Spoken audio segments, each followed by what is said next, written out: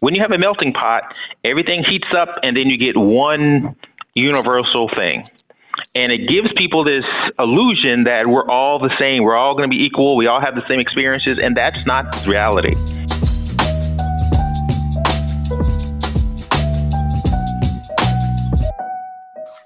Welcome to the final podcast in the 14-part series where we focused on racial justice. I'm Guillermo Perez, a Supervisor 2 in Street Environmental Services, and I'm here with Public Works Director Alaric Degrafinried. Hi, Alaric. How are you doing today? Hey there, and Guillermo. Good to have you here today. And thanks for having me. This is great to be here.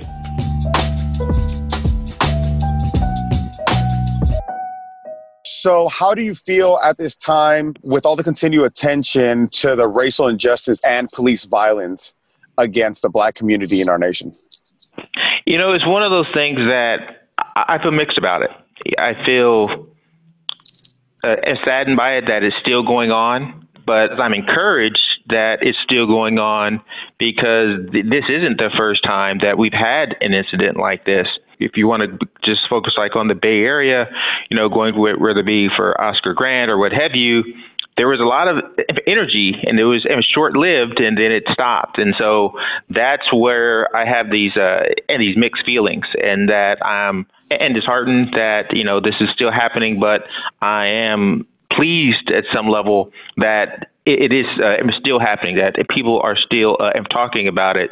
And I think what the challenge is and how can we harness that and that energy and to get something ever positive ever from that. And that's one of the things I've been and very happy to see, at least out of Public Works, is that we are trying to take steps to move the needle. Things like these podcasts and getting people to talk about it, and the racial equity and work we're doing more broadly. So hopefully we are taking something that is very negative and trying to get some positive ever from it. Using what you said right now, as far as even this podcast, I'm sure you've caught a couple. I participated in one. It was an honor to participate. Is there any podcast that you could relate to, or is there any common denominator that you see throughout the podcast that were presented? You know, the one thing that I found, you know, which isn't a huge surprise, but again, it's just to hear commonalities, and you know, whether it be for Larry Stringer, Krim Jackson, and Nicholas King, and even my own experiences, is some of the things are so similar. The numerous times that I'm stopped, not for doing anything wrong, but just for being a Black man and maybe not in the place where they feel like you're supposed to be. If that lady drops her purse, they're going to kill us because they're going to say we tried to take it. You fit the description of somebody that snatched a purse. As I was opening this small Amazon box, in a sweatshirt with the name of my law school on it, with my mask on in my own front door, I heard actually a voice say, "Hey, is that yours?" And all this really for doing nothing more than ever waking up that morning as a young Black man. And the common stories is, you know, again, it's very disheartening in this country that we and pride ourselves on being, you know, one of the best countries in the world. And, you know, these are similar stories that when I talked to my dad, who grew up on the outskirts of Memphis, I mean, deep South, and to my grandfather, I remember when I was a kid, probably no more than 8 to 10 years old, and my dad and I went to go get some food for the family. It's one evening, and this place called Bozo's Barbecue. I mean, I remember it and feel like it was yesterday. You know, we went to the front door, but he showed me, you know, Alaric, when I was your age, we had to go through this other door, and he physically walked me around to the back door. And, you know, he showed me some of the water fountains, which were the colored water fountains and white water fountains. And, you know, this was probably in the 70s, but those things were still there as a, you know, a reminder, I think, you know, as a lot of ways to kind of keep people in their place. You know, it's a bit different here in the Bay Area than it is, I think, in several places across the country. I think, we pride ourselves on being diverse and inclusive and things like that. But there are a lot of ways where we aren't.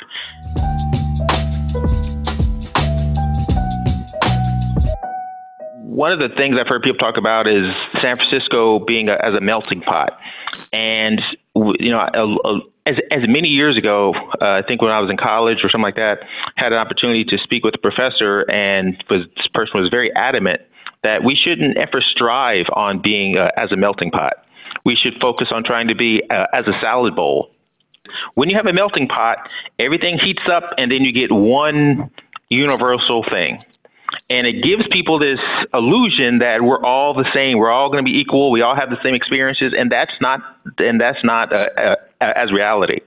With a salad bowl, everything has its flavor, and the tomato appreciates the lettuce and the celery and all the other stuff.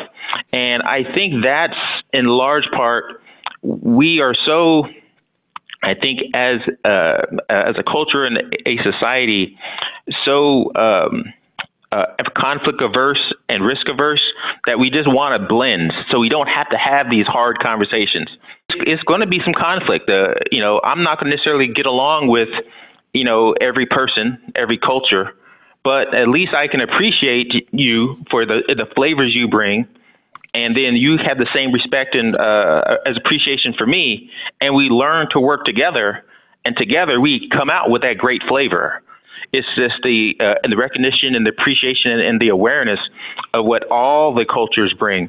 And I think that's what we at Public Works, as I'm hoping we are trying to achieve, which again, as it's not easy. Something that you just shed light on is a different aspect. I, have been a person to always use the metaphor of us being a melting pot. But when you say the statement that you just said, I completely agree with that. We are a city that is real diverse and real blended in together. But at the end of the day, are we actually losing our own identity? You know what I mean? Or are we losing our heritage? I don't want to forget where I came from just because I'm trying to blend into what I'm in now. But at the end of the day, in the same bowl, we're just going to complement off of each other and provide a better, more fruitful salad, which would be kind of like our environment. The more that we are able to accept one another, but still be ourselves, that is really what's going to make it better.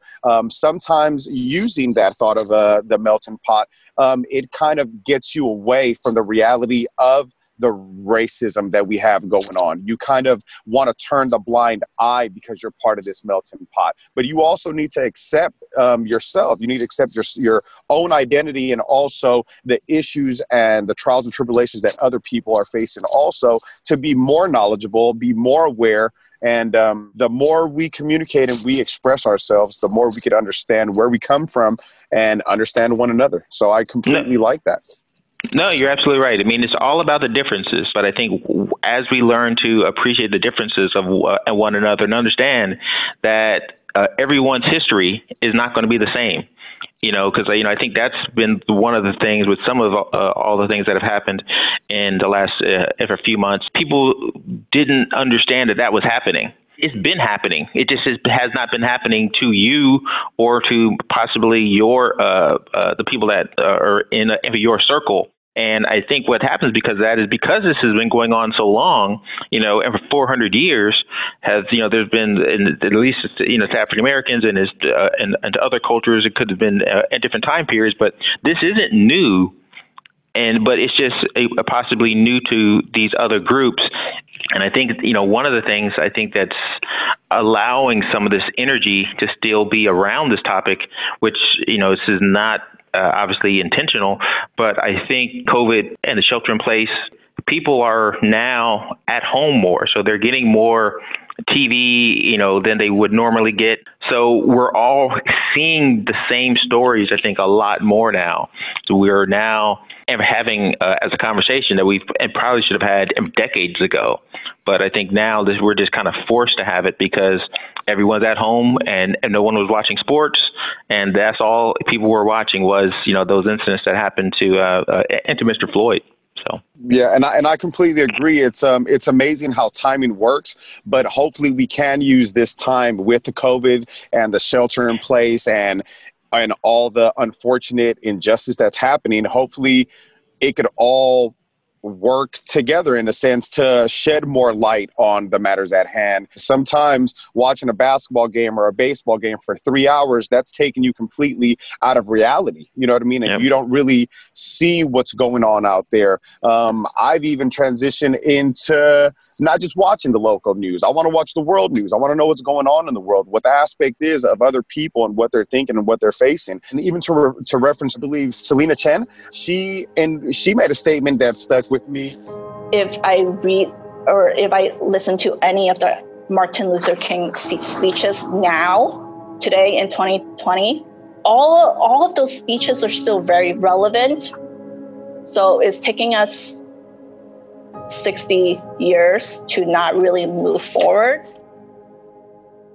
So it's just so unfortunate that this amount of years later, we're still facing with these challenges. But at the same time, back to kind of what I was saying, maybe the timing of everything is what's going to help us expose this problem and maybe try to eliminate the problem or at least learn how to deal with the problem. No, you're absolutely right. I mean, 12 years ago with and Barack Obama, when he was running for president, I mean, in my lifetime, I never thought I'd see as a black president. Not what I just, if Jesse Jackson tried a couple times, never thought it would happen.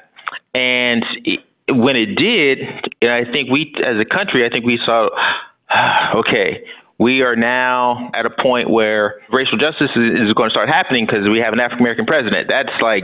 That's Super Bowl. And I think people thought, well, we got a black man in the White House, things are going to change. And, things got better. I think, I don't want to say that they didn't get better, but it didn't change necessarily the attitudes of some of the larger institutions that were there, and which is very unfortunate. And then now, and I'm not going to comment on politics and what people's feelings are on the current president, but it just shows though that it takes more than just one person to change a culture, and it isn't just a matter of 8 great years. That it's going to take a lot longer to do that. And as Guillermo, I know that you have kids, and I have as a daughter too, and several other people here throughout in public works do. And I know that just trying to raise our kids up to be the upstanders, that's really, and so what it's going to take is this. Creating as a generation of the people, whether it be people at Public Works or our kids, and across the broader community, to stand up to as injustices as we see them, and getting them comfortable to have those conversations. My daughter is half black and she's half Latina, and wanting her to be comfortable, whether she's with black people and Latino people, white people, Asian people, wherever she's at, being comfortable to stand up and to speak her mind and speak out when she sees things that aren't right. Yeah, that's one thing that I do bring up to my children often is I'm not just trying to raise my children just to be grown adults. I'm trying to raise positive citizens to society. It's difficult because I don't know what the future holds for our youth in society today. I know with what I'm dealing with, and back to kind of what other people in our snapshots were saying, is I know what it means to me, and I'm taking the steps to make that change. But what changes are going to be actually made that my kids are going to benefit from? Because changes can be made for the negative, but we're looking more for the changes for the positive. We're not looking for more segregation and more separation. We're looking for more community building, for more togetherness, as a human race. So, yeah, it's a challenging time, especially when I think about our kids and stuff like that. So, Alaric, what steps is the department taking to being a more equitable department? Sure. So Mayor Reed requiring each of the departments to come up with as a racial equity plan. But I want to believe that we here at Public Works are even doing more than just the minimum. the first and the racial equity newsletter, as it just came out last week. We have our cohort, and this is something that we are going to be committing to for sure. We're going to be changing into performance as evaluations going into the next year. But the one thing I do want to somehow include, which I have not ever figured that out yet, but I'll be working with the cohort, is trying to include racial equity into that to get us thinking about it. It's not something that everyone wakes up every morning, when you're and brushing your teeth and getting dressed, you're thinking about racial equity. But I do want you to think about it, at some point during the day, during the week, during the month, about what if you can do, what I can do as individuals to create more equity. I know, Guillermo, you've been actively involved in the racial equity cohort, and I was wondering if you could tell me more about that. Yeah, so I am part of the racial equity working group for Public Works. We are from all kinds of areas in the department, all different kinds of skills. We have people in project management, finance, operations, communications, trainings, and more. The first thing that we did when we joined the group is we attended the GARE convention, which is the Government Alliance for Race and Equity. They were giving us scenarios and tools and how to respond to things, how to deal with these conversations based around this topic. So that was real informative to us. Since then, we've implemented some brown bags at Operations Yard and also at different facilities, whether it's downtown at 1155 Market, City Hall, everywhere, you know what I mean? Trying to accommodate everybody to make sure that they join us and they hear what we're actually have to offer. And we also had a Black Lives Matter listening session. We meet weekly, if not weekly, bi-weekly, and we're just changing information and scenarios and trying to see how we could further support one another in our own entities, pretty much. One of the things that we talked about several weeks ago is that it was not enough just to say that Public Works is not a racist organization. We have to be anti-racist organization, meaning that we have to, as affirmatively go out and try and root out the things that cause and lead to racism. So it's just not enough to say, well, it's not me, I'm good, so it's up to the bad people to change. No, we have to actually stop them from doing that. So we're going to have to, again, have those conversations to start to find ways to make that happen. And again, unfortunately, I don't know the magic words to make that happen, because if I did, I'd be as a rich man by now, but I'm happy to provide platforms and trying to and have conversations with people that want to help me try and to figure it out. And again, and I'm saying me, but it's not me, it's us. It is going to take a group effort to do that, because like I was saying before, once we had a black president, we thought the world would change, there wouldn't be any more racism, and that obviously didn't happen. And so I think that shows that it's not about one person, it is a whole and society that has to be involved in those conversations. They can't just be the people of color that are trying to make those changes. It has to be a larger group of people. And I think we have in the foundation, I've been encouraged by the podcast series and the feedback I've gotten about the podcast and how it's changed their views on things. But the thing I don't want to do is this is kind of going back to what we were first talking about, is I don't want to lose in the energy that we have right now. I don't want we all of a sudden have, as a cure to COVID, now all of a sudden people start going back and things go back to normal. Well, in some ways, I want some things to go back to normal. I do want our kids to go back. I do and to want us to come back into the office and give each other a handshake or a hug or whatever. But I don't want our society and the way that we deal with issues regarding equity and to go back to normal, because normal is not acceptable. And the normal is where you do have the problems we've had for the last in the 400 years. From a racial equity standpoint, I do not and to want us here at Public Works and to go back to normal. I want us to strive for something and beyond normal, to get past normal.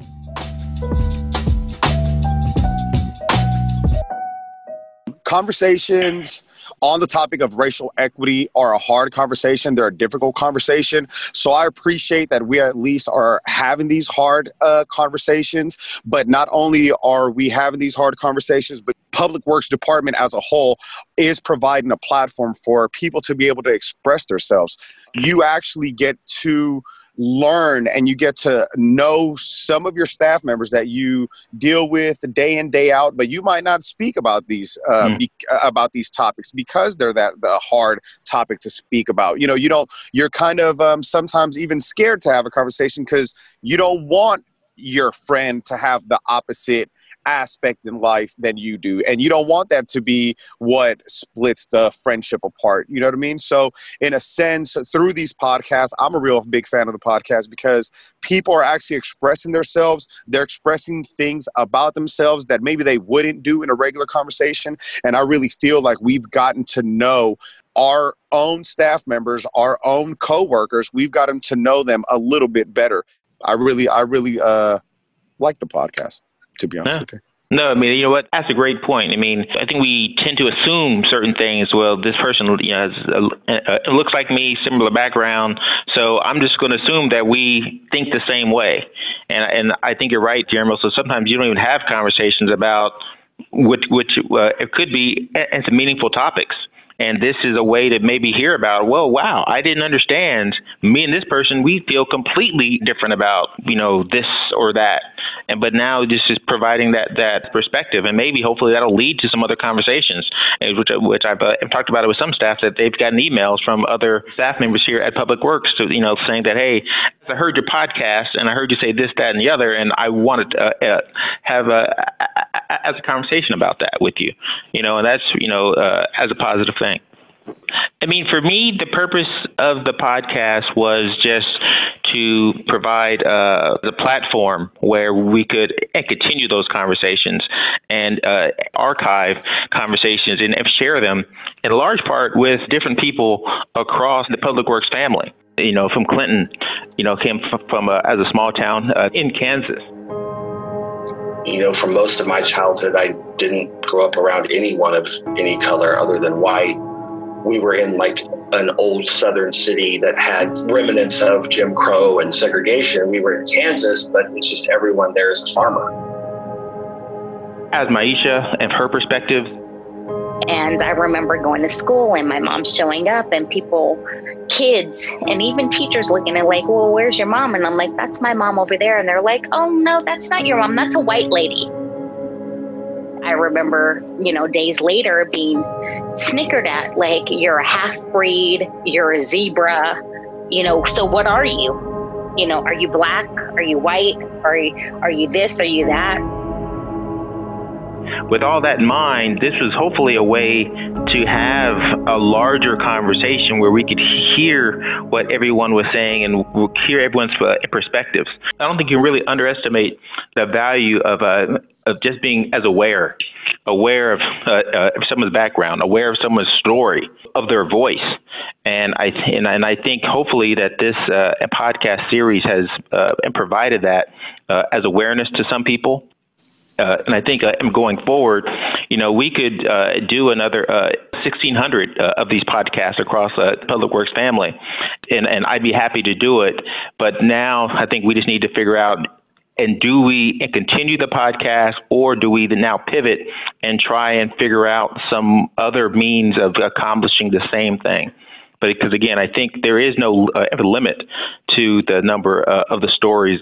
I mean, you could have people growing up in the same household as twins, and they never left each other, but those two people would have different stories.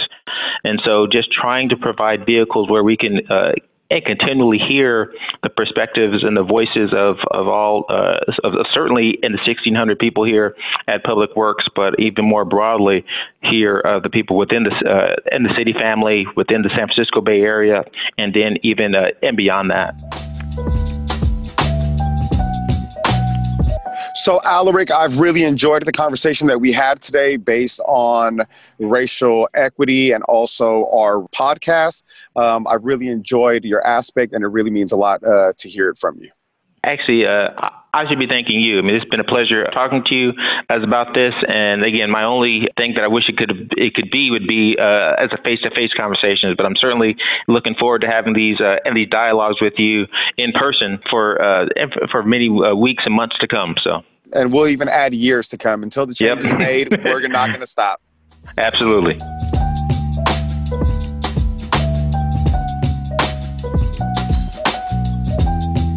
Thanks for listening to Snapshots, a Public Works podcast.